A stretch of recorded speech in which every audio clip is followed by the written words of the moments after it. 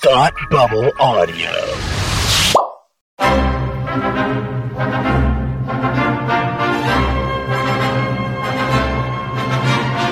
Look, up in the sky. You will never find the more wretched hive of scum and villainy. Welcome to Beer with Geeks with Tim and Frank. Who are you? I'm Batman. I am Iron Man. Your friendly neighborhood Spider-Man. Hi, Christopher. I'm Nero. My name is Inigo Montoya. You're a wizard, Harry. A couple of guys with a couple of beers and a whole lot of pop culture nostalgia. Make it so, number one. Ladies and gentlemen, the Beatles. Named the dog Indiana. Life finds a way. I am serious. And don't call me Shirley. Now sit back and crack open a cold one, because it's time for Beer with Geeks. It comes in paints. Shaken, not stirred. Great Scott! I was way off.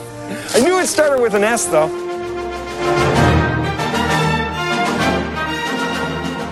Hi, and welcome to Beer with Geeks, where two geeks you got with beer. I'm Tim, and with me, as always, is my man who loves to ask questions but never answer them. Frank, how are you today?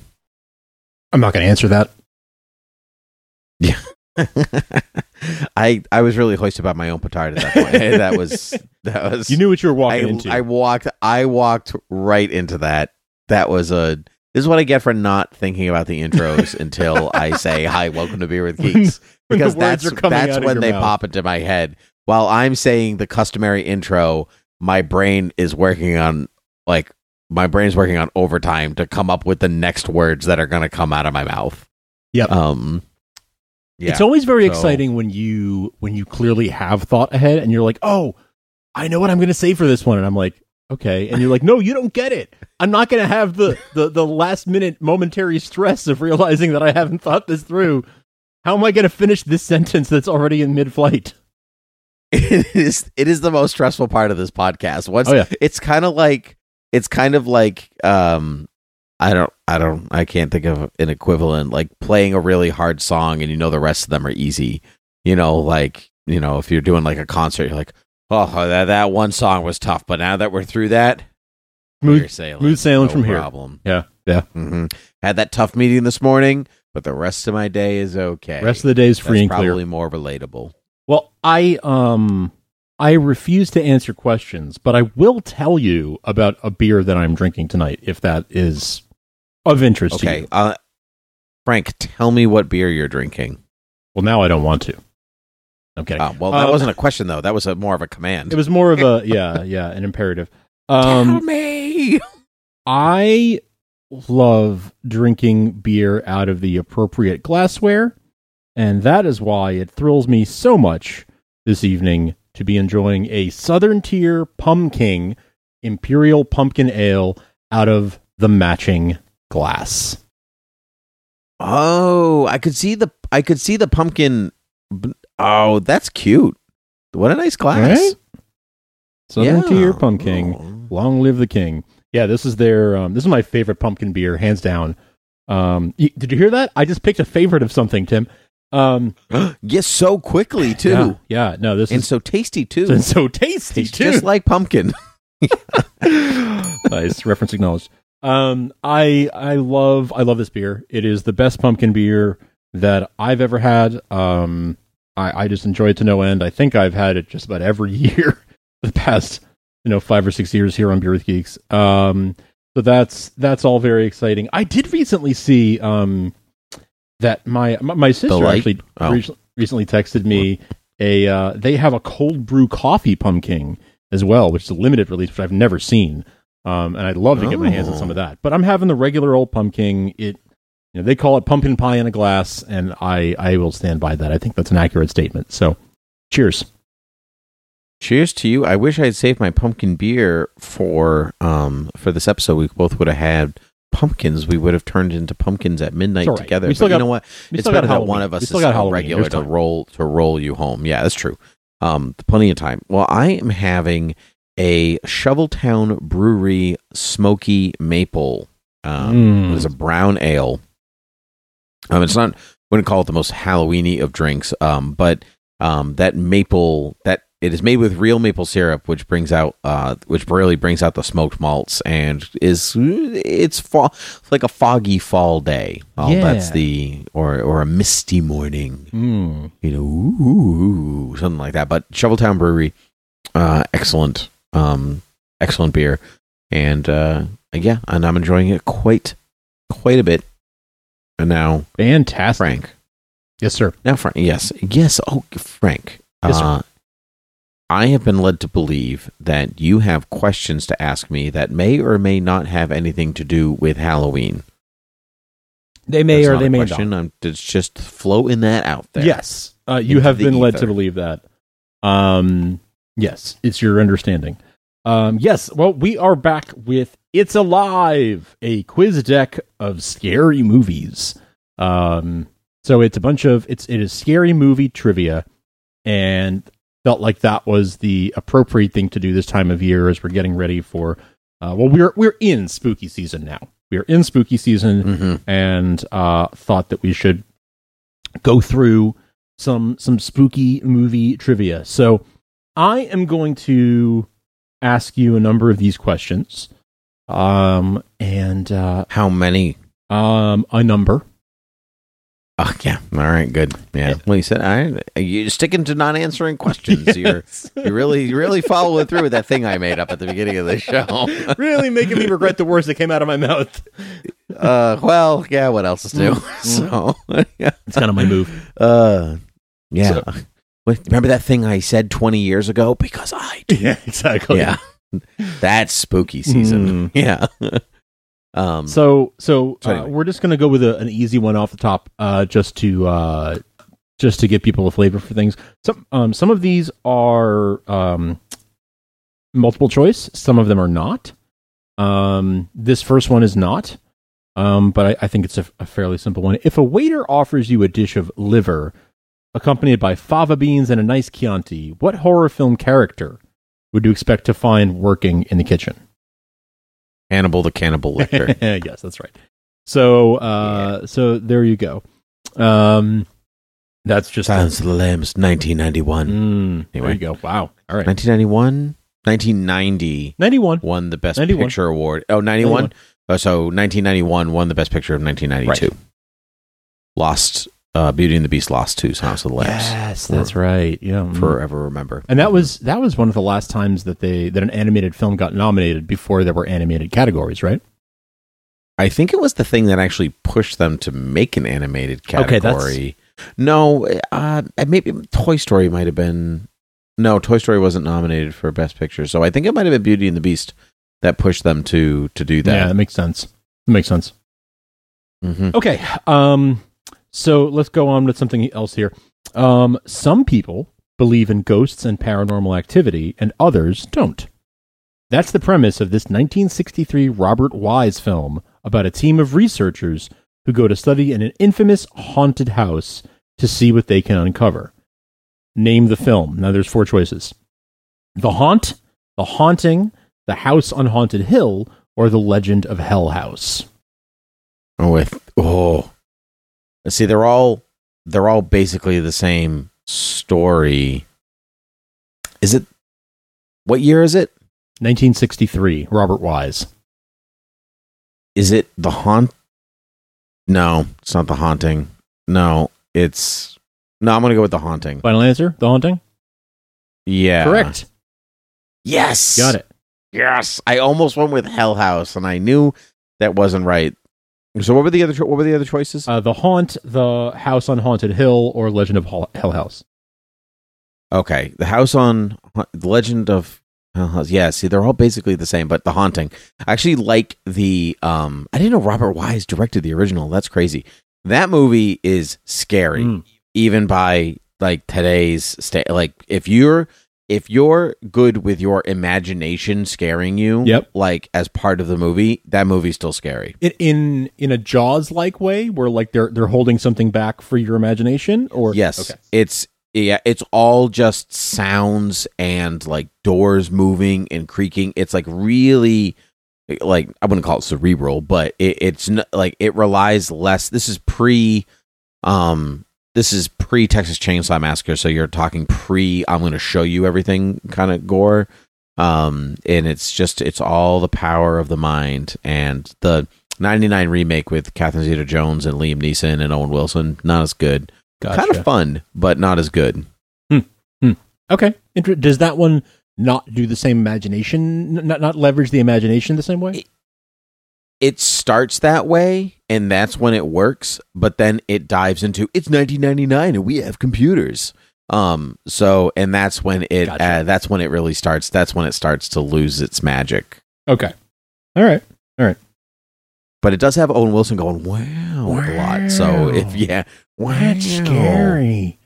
That's you gotta watch out. And Liam Neeson's like, hey, you gotta, I'm coming for you. You gotta watch out.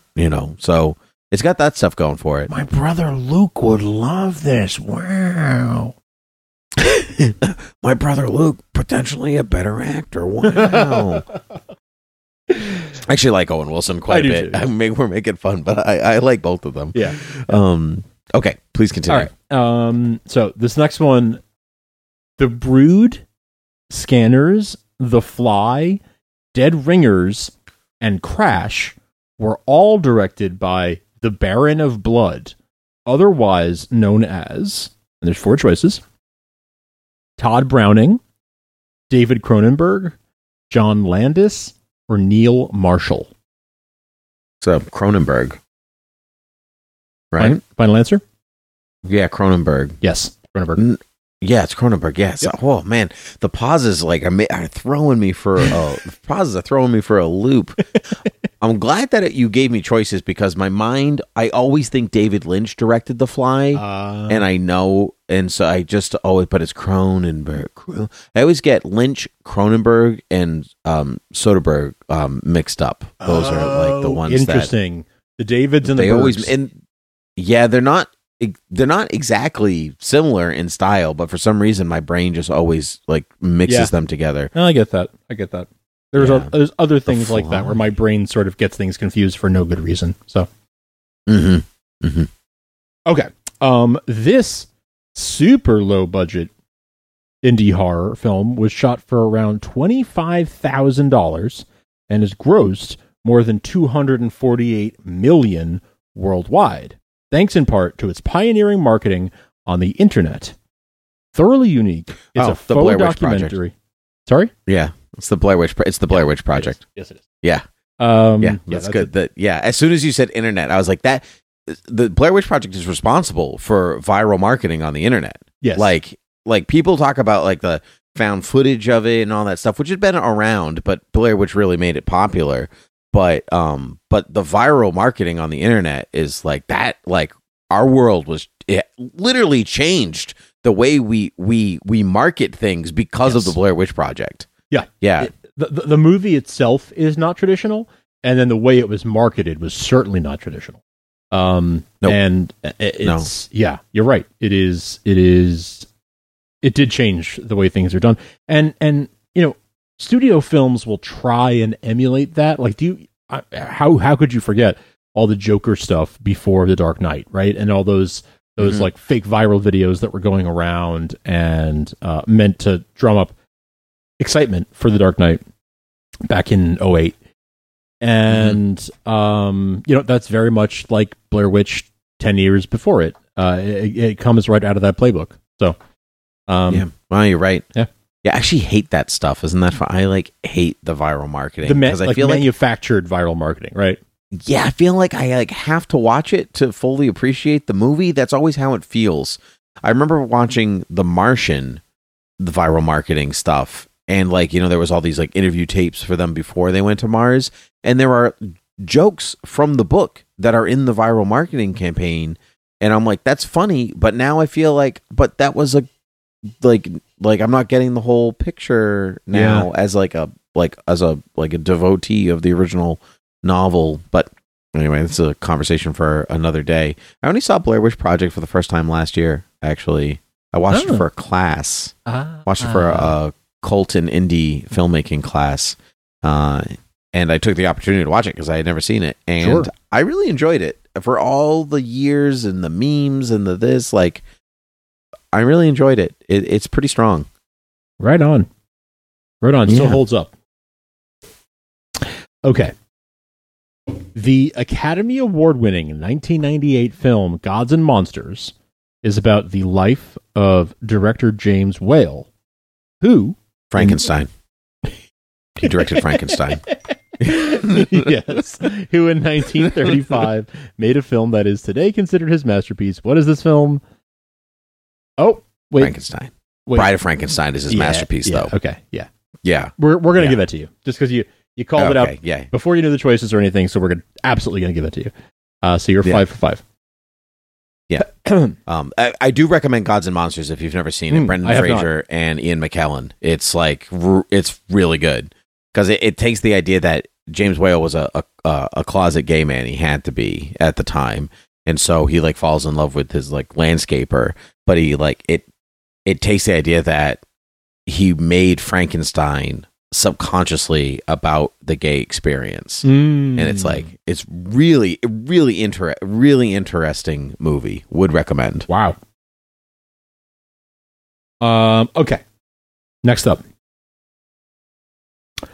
a down on his luck private eye takes a lucrative missing persons job only to find himself in over his head when dead bodies start turning up all around him. This Alan Parker film, starring Mickey Rourke and Lisa Bonet, begins in Harlem and reaches its chilling denouement in Louisiana voodoo country.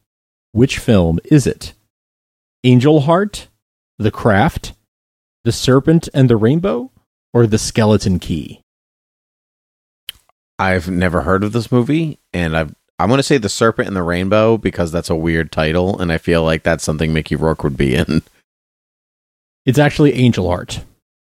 Dang. Angel Heart. 1987 was a real change of pace for Bonet, who had become well known for The Cosby Show. I feel like that's early for Mickey Rourke. No? I mean, it's definitely early for Lisa Bonet. Excellent supporting cast. I don't know if it's early for Rourke. I don't think so. Yeah, I guess not. The excellent supporting cast includes Robert De Niro and Charlotte Rampling. Great cinematographer Michael Saracen. Huh. Yeah, this sounds actually very interesting. It sounds good. I mean, it sounds like a lot of private eye movies. Like, they're hired, but guess what? There are more dead people. I'm like, that's literally every movie about a private eye. There's never just one. Exactly. Never just one. Never just one dead person. Okay. Oh my God. This one, I'm not going to ask you this one, but I just want to share this with you just because it's mean. We have all seen the legendary shower scene in Psycho, 1960. During this scene, how many times does Alfred Hitchcock show the knife plunging into Janet Leigh's body? Never. It never touches her. Why is the answer on this? Because these are the wrong cards. Yes, never. It never enters. Never. Yeah. Power of the imagination. Yes. Never enters your body. Exactly. Yeah. Yeah. Because the scene didn't play until Bernard Herrmann. Oh gosh. I know. The composer. Bernard Herrmann. I had it mixed up in my head. It had until Bernard Herrmann did the music. Right. And so, like, Hitchcock literally told him, like, you saved my movie. And you could count the number of times on one finger that Alfred Hitchcock said that to somebody. Wow. Like, yeah, so it's that movie, that scene hinges all on the music. Like, that music is everything. Watch it on mute. It just doesn't have the same effect. Like, watch the movie up until that point and then mute it if you've seen it before. It doesn't work the same. Yeah. Way. Oh, yeah. Right. Watch that scene without the iconic literal stabs, right, from the orchestra. Yeah, because it's the stabs of the orchestra that sell the motion. Totally, yeah, it doesn't work without it. Totally, absolutely. This one I just listened to this the other day. Many rank The Exorcist as the scariest movie of all time. A large contributor to its creepiness is a unique soundtrack perfectly suited to the horrifying story. What is the name of the theme music? And who wrote it? If you can give me either one of those, I'll give you full credit. for either the name of the music or who wrote it. If you can give me both, great. Pazuzu's Dance. I don't know. I actually have no idea. It is Tubular Bells by Mike Oldfield. Oh yeah, no, I never would have done that. Oh my gosh, nope, not happening. But good music though, great music. Yeah, Tubular Bells is like a standalone. Like apart from the movie, it's pretty well respected on its own. It, according to the card here, it was made into a single that climbed to number 7 on the Billboard charts. Whoa, that's crazy. Yeah. Have you ever seen The Exorcist? I've not seen The Exorcist, actually. That would be a good one to do a future episode on, like where I watch. Or, I'm assuming you've seen it. Have you seen it? I only saw it for the first time this season of Academy Rewind. Actually, yeah. Okay. I had never watched it because I was scared, to be totally honest. And I like scary movies, but there's something about demon possession that just it's scarier than like serial killers. Sure. I never saw it, and it was very good, but I can understand of a generation why it's the scariest, but horror, like comedy, is very subjective. Yes. and of its time. There are things that are kind of always funny, and there are things that will always be a little scary, but there's particulars that really become subjective.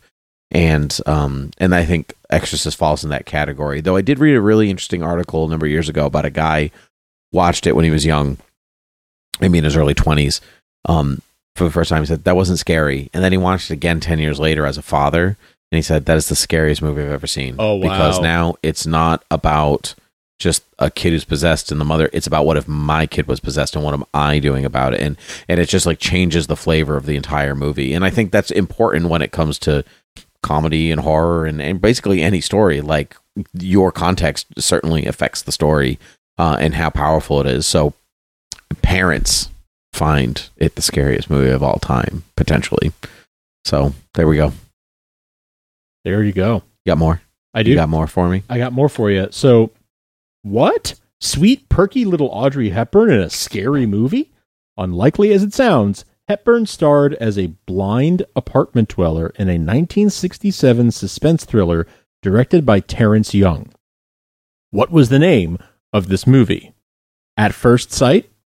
Ice Castles? Places in the Heart? Wait Until Dark? Oh, some of those are actually real movies. Is it Wait Until Dark? It is! Yes! It is! Yes! Yeah, I knew it wasn't Ice Castles. That one was dumb. But the rest of those I think are real movies. But yes, Wait Until Dark. Nice job. I have not seen it, but I knew she was in one. Well done. Well done. Okay. Tobe Hooper got the director's credit for Poltergeist, 1982. But that movie bears little directorial resemblance to the earlier work for which Hooper is best known. What was Hooper's 1974 cult classic? Can I, before you give me the choice, can I guess Texas Chainsaw Massacre? Is it Texas Chainsaw Massacre? You'd be correct. Yes. And there were no choices for this one anyway, so... Oh, wow. Well, that's amazing. Okay, there you great. go. Yeah, and that movie was Poltergeist, directed by Steven Spielberg. He denies it, but it bears little resemblance to Hooper's work because it was really ghost directed by Steven Spielberg, even though he denies it. Yeah, and this card would bear that out. So it says exactly that, and why Hooper ended up taking any responsibility for why Hooper would end up taking any responsibility whatsoever for Steven Spielberg's overblown Ross Poltergeist is anyone's guess. Harsh. Wow. The cards do not like Poltergeist. Yeah. Wow. Don Root, who made these cards, is not a fan. Wow. All right. How are we doing on time? We got time for We got about 5 minutes. All right. Years after a grisly murder at a secluded mountain lodge, struggling writer Jack Torrance accepts the job of winter caretaker so he can write a novel without distractions. When his behavior becomes erratic, his wife sneaks a look at Jack's... It's The Shining, but like, is that the question? Is it like, what movie is this? There's a second. That's part one. Oh, okay. All right. There's a second please, part. Stephen King's The Shining. You've got half of it, so that's true. Okay. When his wearing my Shining T-shirt right now. Oh, you are, aren't you? Look at that. Yeah. All work and no play. It's the typewriter. Yeah. When his behavior becomes erratic, his wife sneaks a look at Jack's manuscript and knows that something's horribly amiss. What's the film? You've answered that. And what has Jack written? It's on my T-shirt. All work and no play makes Jack a dull boy. Nice job. I read that upside down. It's not like I didn't know it by heart. That's so funny. I am literally wearing my Shining T-shirt with the answer on it. That's so right funny. now. I couldn't make it out. I couldn't make out what it was. But that is really funny. That is really funny. Oh, I love The Shining. It's a perfect quarantine film because you really understand where Jack's coming from. Boy, do you. Now more than ever. Yep.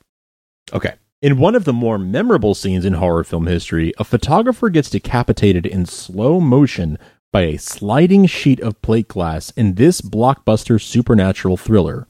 Which film was it? Audrey Rose, the little girl who lives down the lane, The Omen, or The Wicker Man? The Omen. Yep. Yes, sir. Yeah. The Omen. Yeah, that movie is scary. That's one you're not going to forget.